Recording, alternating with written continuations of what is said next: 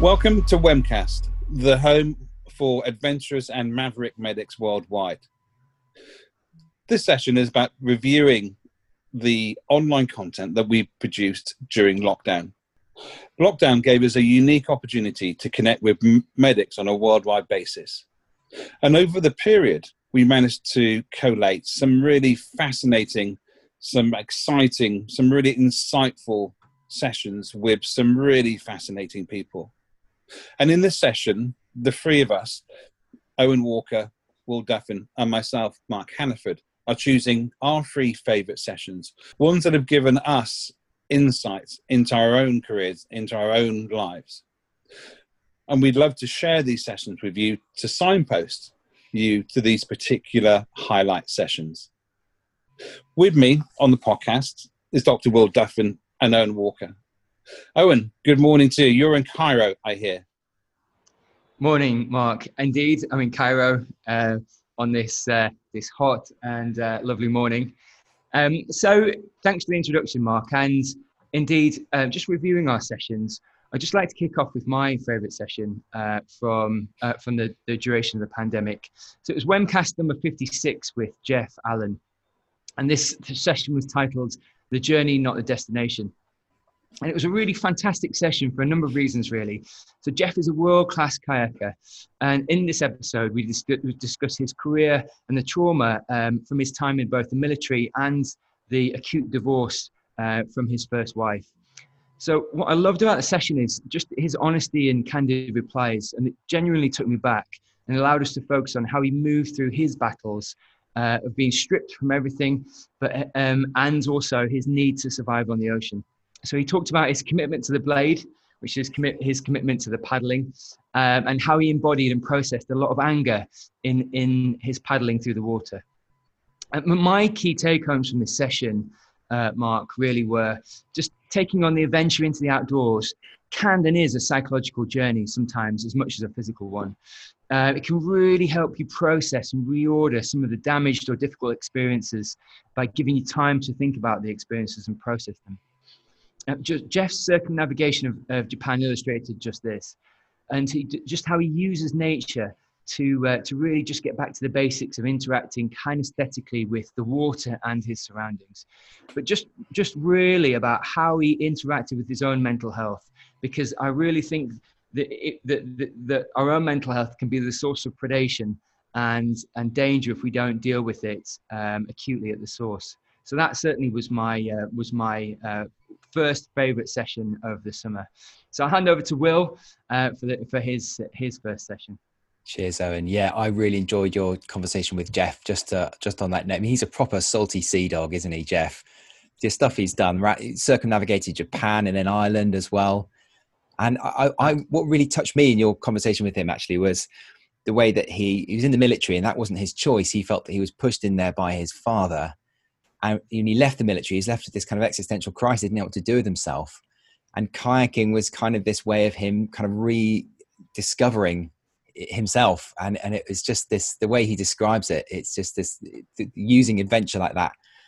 It's this kind of powerful kind of medicine. It was amazing for me. Absolutely. I think, absolutely. Will, as a kind of fellow sea kayaker, certainly not at the level of Jeff, but sea kayaking is one of those few sports, and I'd recommend it to everybody, that where you really have to concentrate on what you're doing. You have to watch the sea. You have to keep your paddling regular. You need to be aware of risks and dangers around you. And it's one of the few sports where if you get yourself into trouble, nobody's going to come and get you. There's no ambulance waiting around the corner. There's no sort of, rescue team. You're out in the big, wide blue yonder, and it actually is really quite isolating. But consequently, it really takes up all of your mental capacity. You don't have the time and the space to really think about all the issues that are going on in your life. You can park them and let your subconscious deal with that. So for me, and I think probably, Jeff would say the same, kayaking is almost like hypnotism. It really takes your mind to a different place. So yeah, as a kayaker, as well as like Jeff, well, not the same standard as I said as Jeff, but I would recommend it for people. If they get the opportunity, they should try it. Cool. So yeah, my first pick, and it's been so difficult to pick three because we've all had these amazing conversations, and I've grown as a person over the last 5 months just speaking to all these people.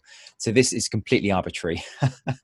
But staying on the kind of military theme, so Jeff reflected on how he struggled to adapt to life after the army. This is a similar story in that sense with Martin Hewitt. This is episode 107. This was recorded in June, released in July this year. Martin was in the army. He was serving in Afghanistan, and he tells this incredible story where he took a bullet wound to the just above his armored vest into the shoulder. During a firefight, he was pulled out of the battlefield with major bleeding by the MERT team, and he was put to sleep and had lots of surgeries at Camp Bastion, and then he was evacuated back to the UK. And just his story about that point in his life, and then subsequent his recovery. So he lost the use of his right dominant arm, and he had to relearn to write. Everything in his life, his whole military career, he was a very sporty, active guy. That was all just gone, and he had to just completely rebuild himself. And I've done a bit of work with Help for Heroes with veterans of conflict who've got all kinds of injuries, and I've had a sense of what it might be like to be in that kind of environment through them, and the journey that they go on to rehabilitate and recover. But the way he speaks in this episode, I think is very, very honest, and it's a very raw, kind of no frills account. And it just, what he's gone on to achieve following this is just blown me away. So he went on to represent Great Britain in the adaptive sports world in downhill and slalom skiing, and he had this kind of glittering sporting career. Then that wasn't enough for him. He went and set up the Adaptive Grand Slam, which is a little bit like the Explorers Grand Slam, so the 7 summits and the North and South Pole, but for people with disabilities, and not just veterans of the armed forces, but anyone with a disability. And his whole kind of his why behind this is not just about him and his own recovery, but he wants to use his experience to enable other people to get out into really extreme environments and really find themselves and give them that drive, that focus, that passion back that many of them will have lost in the wake of that life-changing injury. So yeah, I just found Martin a really, really interesting guy to talk to, and that's one of those episodes that kind of resonates with me even now. I think what's really interesting, Will, about that episode is Martin's mindset and just his can-do approach. And I think whenever I'm struggling in life or struggling day to day, you just, if you listen to that session, what it allows you to do, it allows you to transcend anything you're struggling with, because you appreciate that actually, versus someone who's lost complete function of their arm and is still able to overcome. So I think what I got from that session myself was just his tenacity and his sort of spirit of overcoming. Really, it was absolutely fantastic. Yeah, an amazing story, and a testament to his individual, his internal strength and fortitude, isn't it? It'll be interesting to see what he goes on to do next. Yeah, he's a really, truly remarkable guy. Okay, so Mark, your turn. What's your first episode choice? Well, like you, Will, we've had such a spread of episodes of people speaking and being interviewed. Do you know, it runs a whole gamut of not only medicine but also life. And I think one of my favourite sessions, and it is really difficult to choose because there were so many extraordinary sessions, is episode 96 with JD Polk.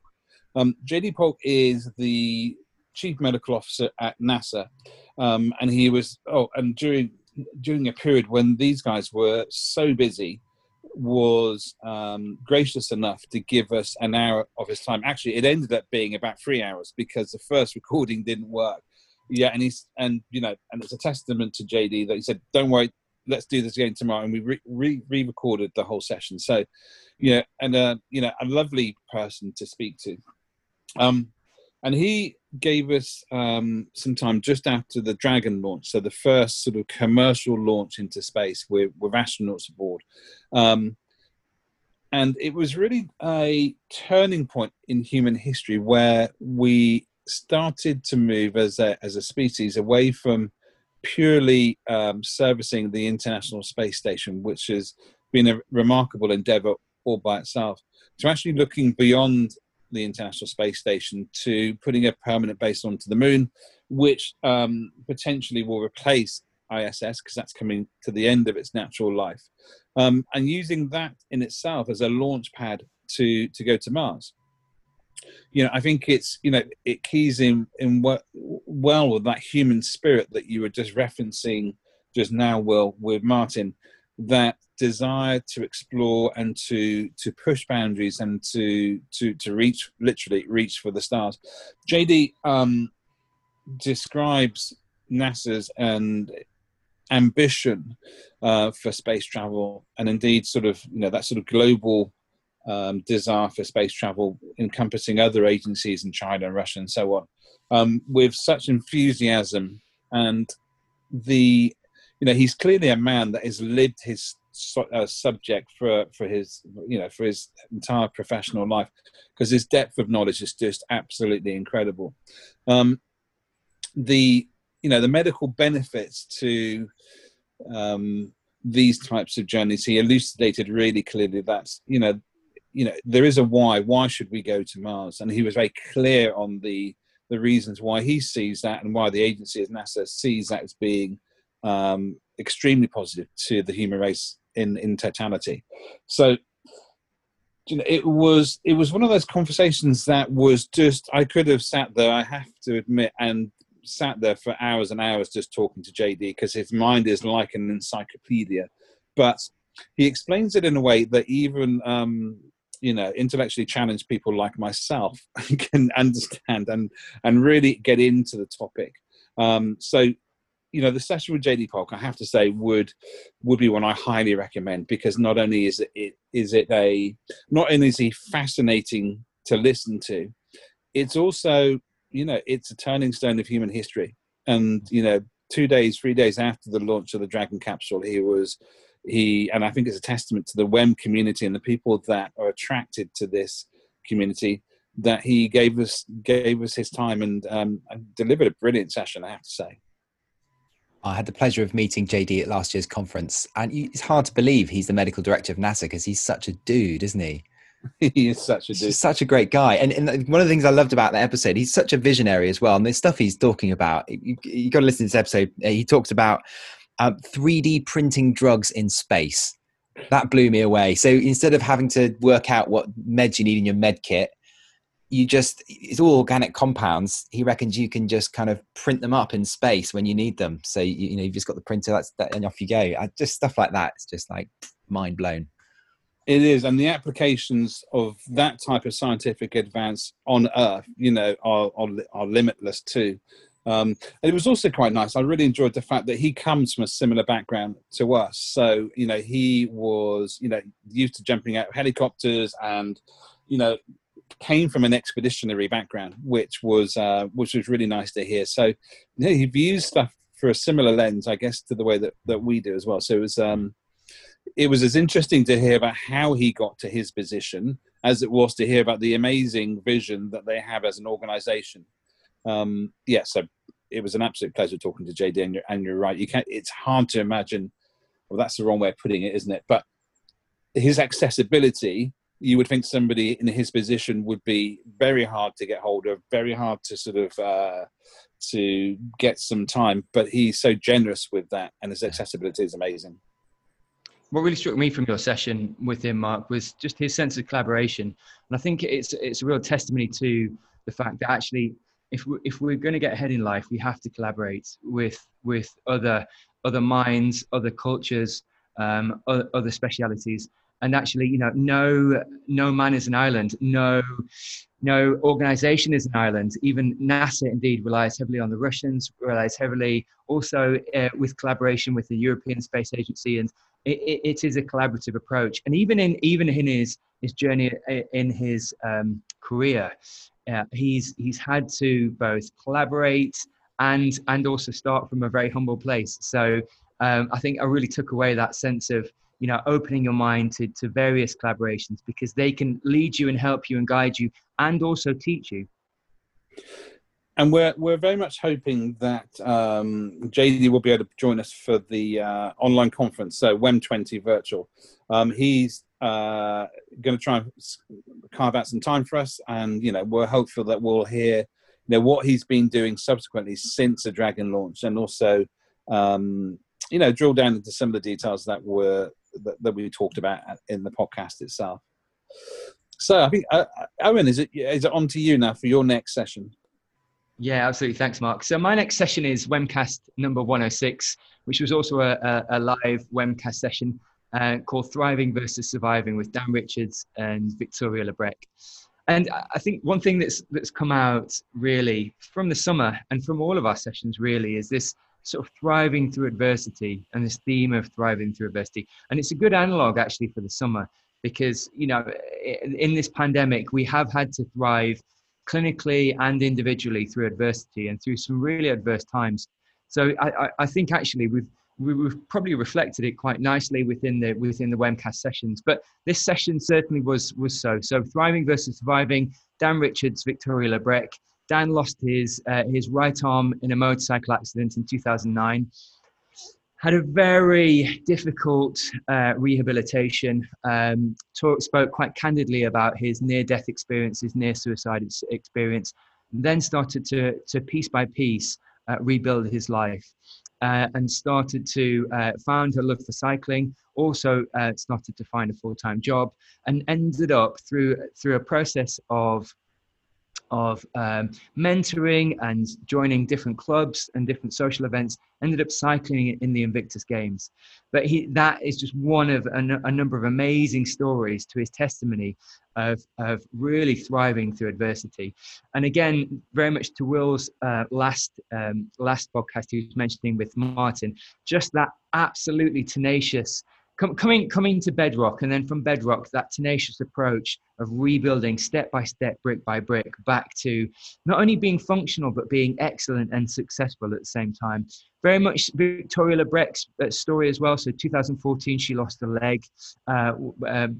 She was crushed under a lorry while cycling to work. And she talks about just really her adjustment to new baselines, and just also revealed the character and tenacity required to overcome just some daily challenges, like how walking again, learning to clothe herself again, learning to manage pain, acute and chronic pain. But my key learning through it all, Mark and Will, really was just the incidence of a traumatic event can sometimes be the beginning of a new challenge and a new life and calling. And sometimes adversity, although we never choose it, can actually create greater character development in us. And the pinnacle of their examples, Victoria swimming the channel with one leg, Dan Richards cycling for the Invictus Games with one arm. These are stories which can't help but absolutely inspire you and cause you to absolutely rethink adversity. Yeah, they're two phenomenal human beings, Owen. It was interesting in your episode. I think that's the first time they met when you recorded it, and they were actually quite interested in each other's story, weren't they? Yeah, absolutely. Brilliant. And I can't remember which of them said, whether it was Dan or Victoria, but it said that life-changing injury was the best thing that ever happened to them, because it opened up new opportunities and new frontiers that they just wouldn't otherwise have even known about. And that's a complete paradigm shift, isn't it, from how you'd expect recovery from a traumatic event to be. Absolutely. You just think to say that, but actually what rebounded him into a whole new world and a whole new domain of skill and practice. So he's for him to say that's really powerful, because he certainly had a roller coaster event. I was going to say the energy between the two of them at the end of the session was quite remarkable to hear, and that they're going to link up and do, because Victoria works for us. I can't remember what the charity's name is. Owen, can you remember? It's a cycling safety organisation. Yeah, it's called Road Peace. Road Piece, yeah. And then, Dan was, it sounds like Dan's going to get heavily involved with Road Piece, which is a great sort of output from that session. Absolutely. And I think, like you said, again, collaboration and just awareness into cycle safety and just safety in general. But very much that tenacious approach and that collaborative approach. So Will, over to you. What's your next favorite session of the summer? Thanks, Owen. So my next pick is episode 90. This was recorded in May. What has led to a climate of fear in frontline healthcare with Dr. Kathy Ryan. This episode, for me, came at a time when I think we were all in the immediate what's just happened phase of the pandemic. We were all just kind of reeling to try and understand what was going on. And those of us who are frontline health workers were suddenly having to adjust to this whole new disease that we didn't really understand. There was a lot of fear around what was going to happen to society and to our patients and to us and our families, and it's so many unknowns.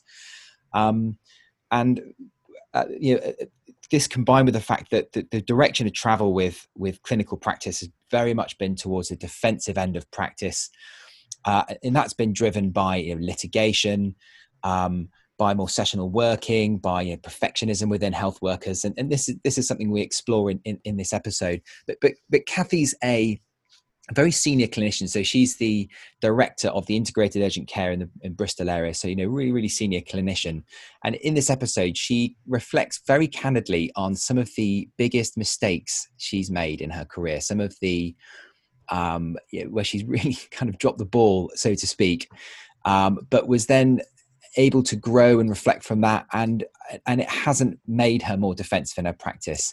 And this came, we all, I've dropped the ball. We all do it as clinicians because we're only human, and I think it's really important that we have an honest conversation about how we deal with this in our clinical work. And this, she's kind of promoting this concept of courage-based medicine. Everything is pushing us towards being fearful. And we did a literature research, and there's the only academic paper on courage in healthcare dates back to 1909. So there's just a massive dearth of conversation around this. So I felt like we'd really perhaps started something that could really grow into something bigger. And this idea of just owning your decisions, accepting and holding clinical risk. And I think in the time of COVID, that kind of whole mindset is never been more important. And within the episode, there's a really great toolkit that she outlines, fear setting as an exercise you can do with your team, and that there's kind of worksheets for that in the show notes that you can access. But yeah, this really reminded me of what it means to practice in a courageous way, and how our patients need that from us more than ever right now. Yeah, well, I think it's really surprising that there's such a dearth around this topic, isn't there, in terms of healthcare, and it's such an important element of a clinician's job is to be courageous, but also to have to live with the decisions. Not everybody's going to make good decisions all of the time. That's an impossibility. So it's living with the not making such good ones all of the time, and that's what makes us human, isn't it? But yeah, surprising and shocking that there's such a dearth of resource on that. So I would just echo that really around how difficult it has been, and you can get this decision-making paralysis when difficult decisions do get difficult. But actually stepping up and making difficult decisions is sometimes the best thing you can do.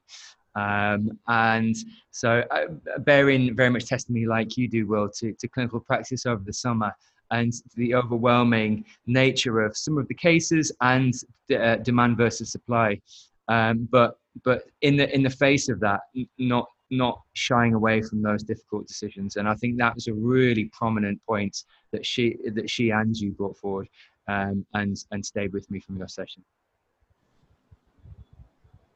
Yeah. And I think all of our guests really, they embody courage to some extent, and extreme medicine as an entity practicing medicine in unconventional, hostile, austere environments is in itself a very courageous act. And I think that's something it's a thread, it's a theme that I think is going to be, we're going to develop even further. So yeah, watch this space. Mark, over to you. Well, thank you for that. So my next session is 101, Witchcraft, Sleeping Sickness, and a Passion for Medicine, the remarkable life of Dr. Victor Candé. It's one of our shorter sessions, but I have to say it's one of my, there's so much in this session that it's really sort of signatory. So I interviewed Ilan Moss, who was the filmmaker for the Drugs for Neglected Diseases Initiative, which is an offshoot of MSF, which was founded with the money awarded to them when they were awarded the Nobel Peace Prize. And it's a story of Victor Candé he was a Congolese doctor.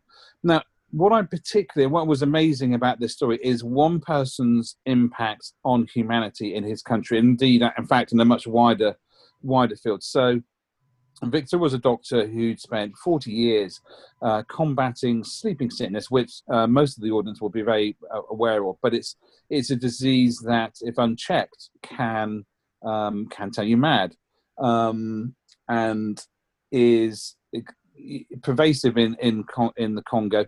The existing treatment was an extremely old-fashioned one. It wasn't particularly good at treating the disease and had lots of side effects. Victor drove an initiative in Congo to run clinical trials, and he ran clinical trials for over 2 million people, developing a new drug, getting it clinically tested, but getting it clinically tested and authorized within Congo rather than bringing it to a sort of westernized pharmaceutical setup. He gathered resources, gathered people, gathered momentum, so that this all happened within Congo. And it's singularly due to his absolute passion and drive. Lots of other people, he drew people into him, he drew resources, he drew funds to fundamentally change medicine and the treatment of sleeping sickness within Congo himself. The film that Ilan Moss made was a winner at the Health for All Film Festival. And it's a really beautifully made film which shows the amazing hurdles that they overcame in Congo to get this drug sort of accredited and to be widely accepted as being a treatment for sleeping sickness.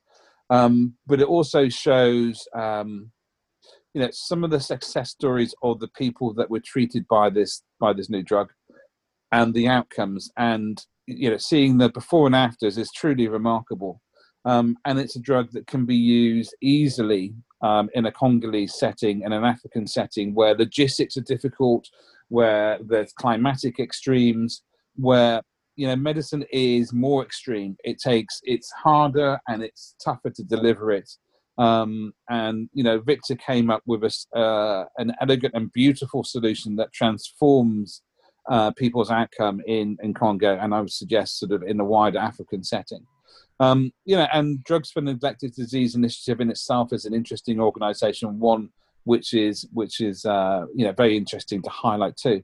So that was one of the shortest sessions, but I have to say one of the most beautifully shot and fascinating sessions, which highlighted so many good and strong points, and that highlighted that you as an individual can make significant change. You don't necessarily have to be part of a massive organization.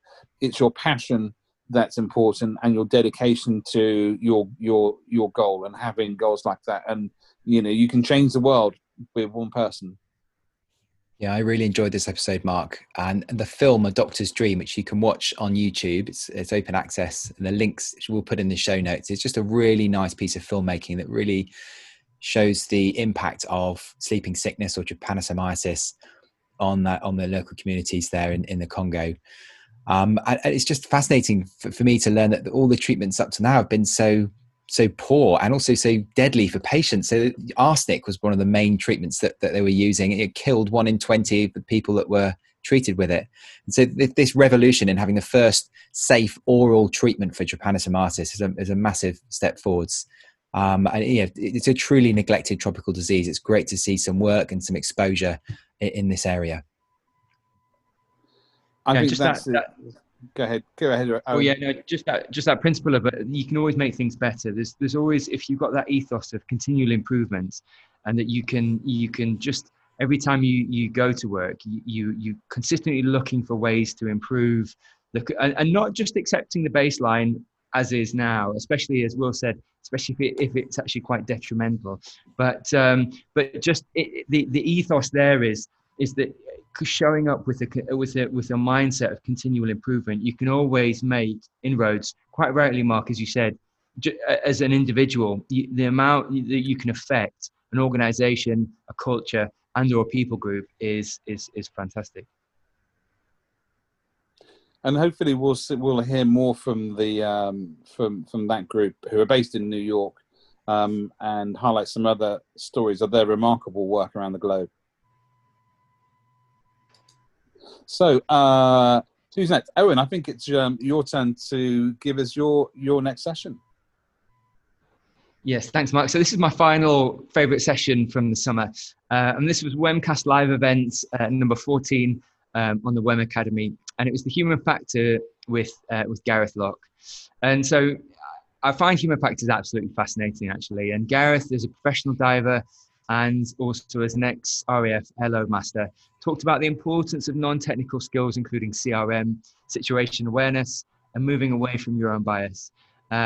He also talks about no-notice drills, so really calling on your subconscious competence and being prepared to mimic real life by quick action routines. So I find Gareth an amazingly fascinating character for a number of reasons, really. Only because he really is the definition of preparedness. So he truly prepares, and he's got that critical eye. So he looks to where systems might be at risk or indeed weak, and especially over the summer, the amount of CRM opportunities and circumstances that I've personally faced, and we've probably all faced, have been absolutely sort of proliferated. So it really recognizing those, and recognizing when you eat in yourself or other people, you're hungry, angry, late, tired, all these kind of human emotions, which you need to mitigate to provide a well-functioning team and individual. So I find his mindset really fascinating, and just talking about the nuances of communication in closed loop comms and useful acronyms such as SBAR, situation, background, assessment, recommendation, pressure, because we have been under pressure, I feel, this summer, quite fight easy, and then his sort of questioning mindset as well. But my key learning really was about preemptively managing fatigue and difficult nonverbal communication in stressful environments.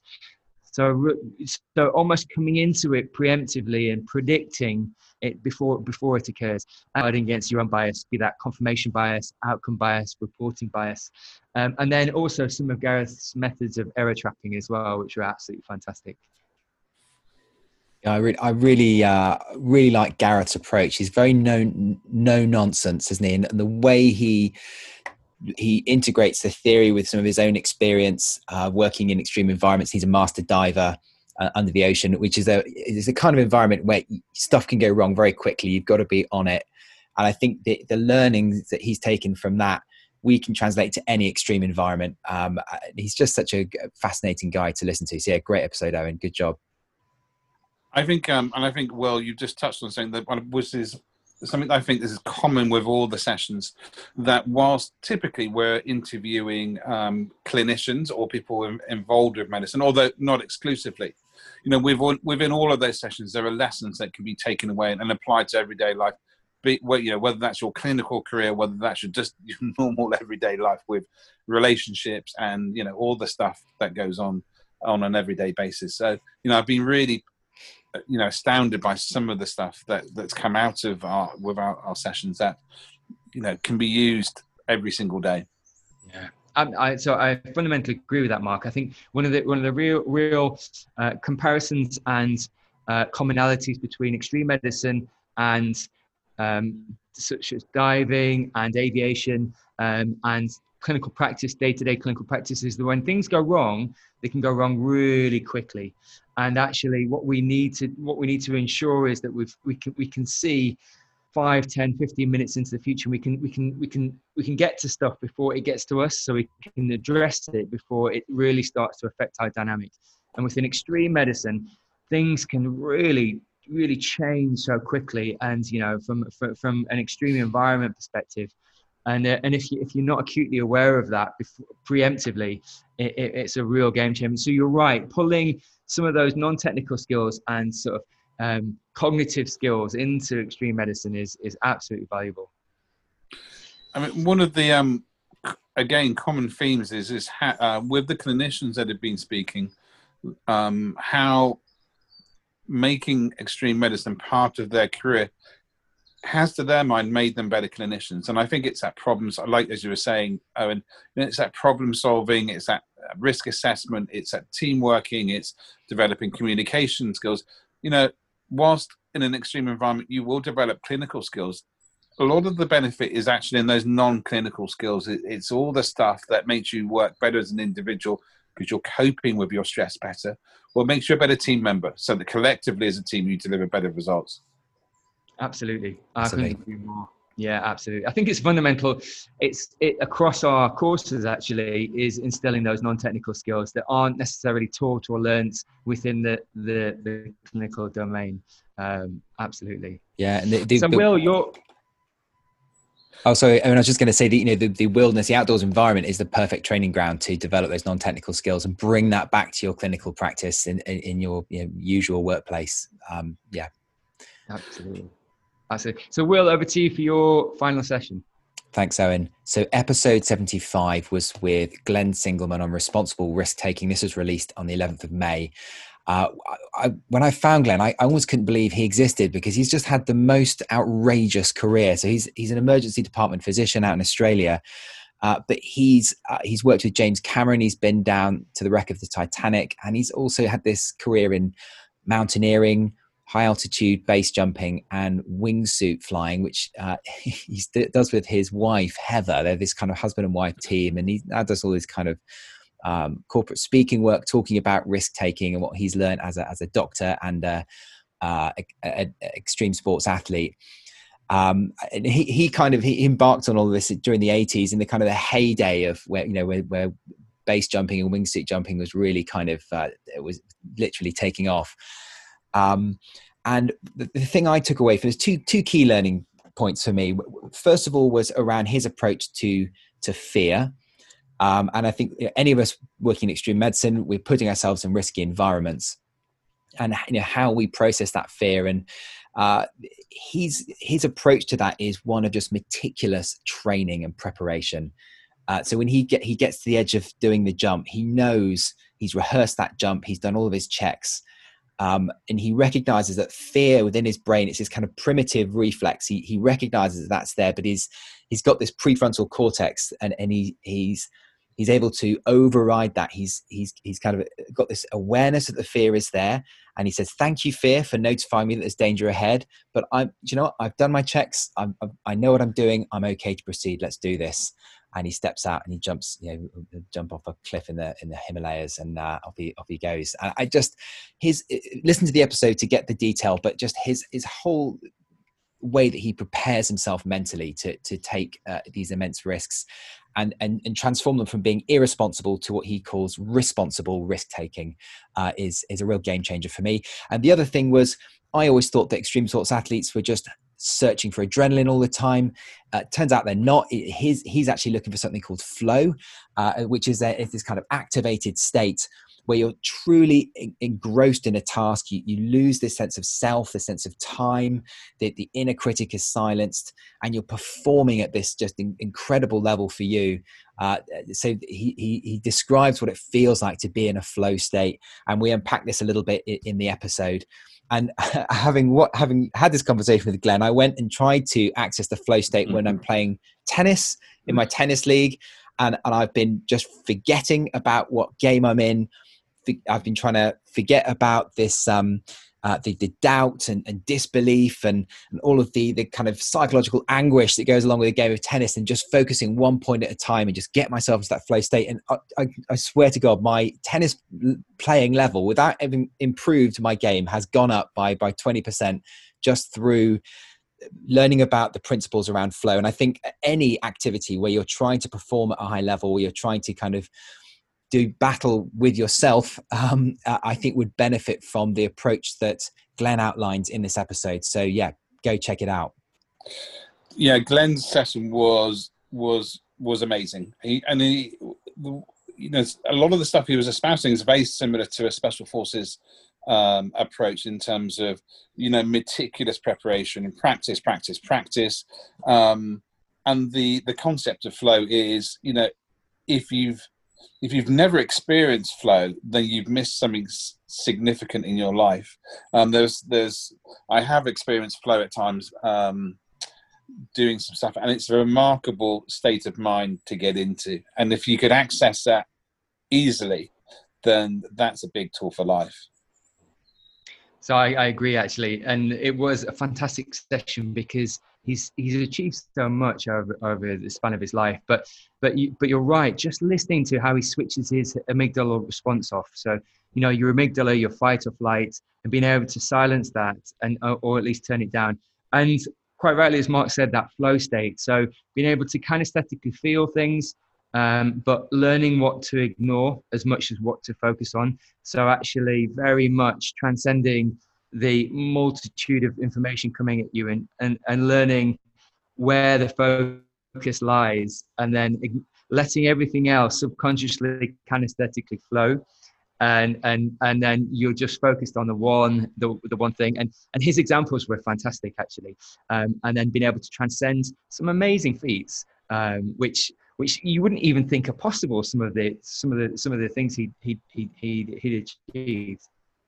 Yeah, it seems like, for me, it's almost like a letting go. We almost hold on too tightly, don't we? And you just get lost in that moment. You're just in that moment. You're not thinking about what might happen in the future. You're just right there at the edge of time. And it's an incredible feeling when it happens. You're right, Mark, to find flow. And you don't have to be jumping off cliffs in the Himalayas to find that.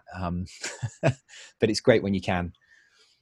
I think actually, and just going back to Jeff's session, you know, one of the times I find flow quite often is kayaking, because it's that singular focus where everything else just disappears off, because that's what you're focused on, and your mind is just, and it's a very cathartic place to get to. So I think a very healthy place for people to do on a regular basis if they're able to. So Mark, what was your final episode? Well, my last session, my favorite session is essentially talking about imposter syndrome, and it's session 108 with Mike Christian, who is a HEMS physician. Mike's a fascinating and a highly accomplished individual. He's a Canadian consultant doctor, but he's a physician with London HEMS. His original background was as a trained paramedic. He's worked on the SARS outbreak in Canada, and he's done quite a lot with the Canadian military. You know, as a paramedic, he made the decision to go to medical school and to become a doctor. And it was a conversation around the fact that Mike is, you know, demonstrably an accomplished physician. You know, he's got an amazingly varied and high-level background, but still considers himself to be an imposter and deals with that imposter syndrome on a regular basis. And I suspect that's not uncommon with lots of medics and physicians and clinicians. It was fascinating to get an insight into that vulnerability of somebody who is in a position that we would all look up to, and to understand where that vulnerability comes from. But it's also, for me, it was signature in terms of having a goal, having a vision and a dream, and following that, and just, you know, saying to yourself, this is what I'm going to do. This is what I'm going to focus on. And then following that dream and not giving up. And I found my time speaking to Mike. Again, he was one of those one of those individuals rather that you could just listen to for hours, because his personal journey and his insights were fascinating, and again, and we've said this a few times, they're not just restricted to medicine. They're applicable to everyday life. And I'm always full of admiration, like with Dr. Victor Kande, with Mike, with a lot of the people that we speak to. They have visions and dreams, as we all do, but they decide to go after them. And the decision to go after them can be quite a small decision, but that then leads to the further steps. And I think it's part of, what we're trying to highlight all of us through these sessions that we're presenting on Webcast is that if you have a dream, there is absolutely nothing stopping you from achieving that except for yourself. And it's taking inspiration from some of the individuals that we've interviewed, and Webcast is full of these individuals, and making the decision to follow your own dream, whatever that may be, whether it's within medicine or without. But you have control of your own life and your own destiny, and you're shaped by what you aspire to. So Mike was wonderful to hear, and wonderful to hear his story, but also to hear that even having arrived where he is, he still feels that sense of vulnerability, which is a very human trait, and one I suspect lots of us benefit or suffer from. For me, Mark, what struck me about that vulnerability. After you, Owen. Oh, sorry. I was just going to say I've worked with Mike a number of times as a HEMS physician on London HEMS and other places as well. And I think one of the things that comes forward from that session is around his attention to detail. And a lot of people say, don't sweat the small stuff, but actually it's sometimes prudent to sweat the small stuff and actually really be attentive to detail, both in your career and in your clinical practice. And Mike certainly is one of these characters that really is attentive. And it seems to be a commonality amongst some of our sessions with our NASA colleagues, such as JD Polk, and also Mike, would be actually be attentive to the small things, both in your career, clinically, and otherwise, because it's that matters and will aggregate towards you becoming not only a professional but a very accomplished professional. Yeah, I think that attention to detail is actually fundamentally rooted in Mike's vulnerability. And what really touched me about that conversation was how his vulnerability is actually, that has become a huge source of strength for him. And I think maybe that comes from this idea of this imposter syndrome, being a paramedic before he became a doctor, always kind of slightly feeling he's not worthy of being where he is. And he's got a series of quite high profile jobs in the UK since moving from Canada. And I think that's given him both humility, and he reflects on that and how it's kind of kept him grounded. And it's also given him the drive to be the top of his game, to pay attention to detail, to continually improve himself, and never just sit on his laurels. Never, I think I've met lots of medics who are at quite a high level who got there and they just think, well, I am this person now. I'm kind of a big deal. Just sit where they are. Whereas he's just constantly pushing himself, and he's always grateful for where he is, and he's always investing in the next generation, trying to help them improve as well. So he's a very humble guy, and real joy to listen to him speak on this episode.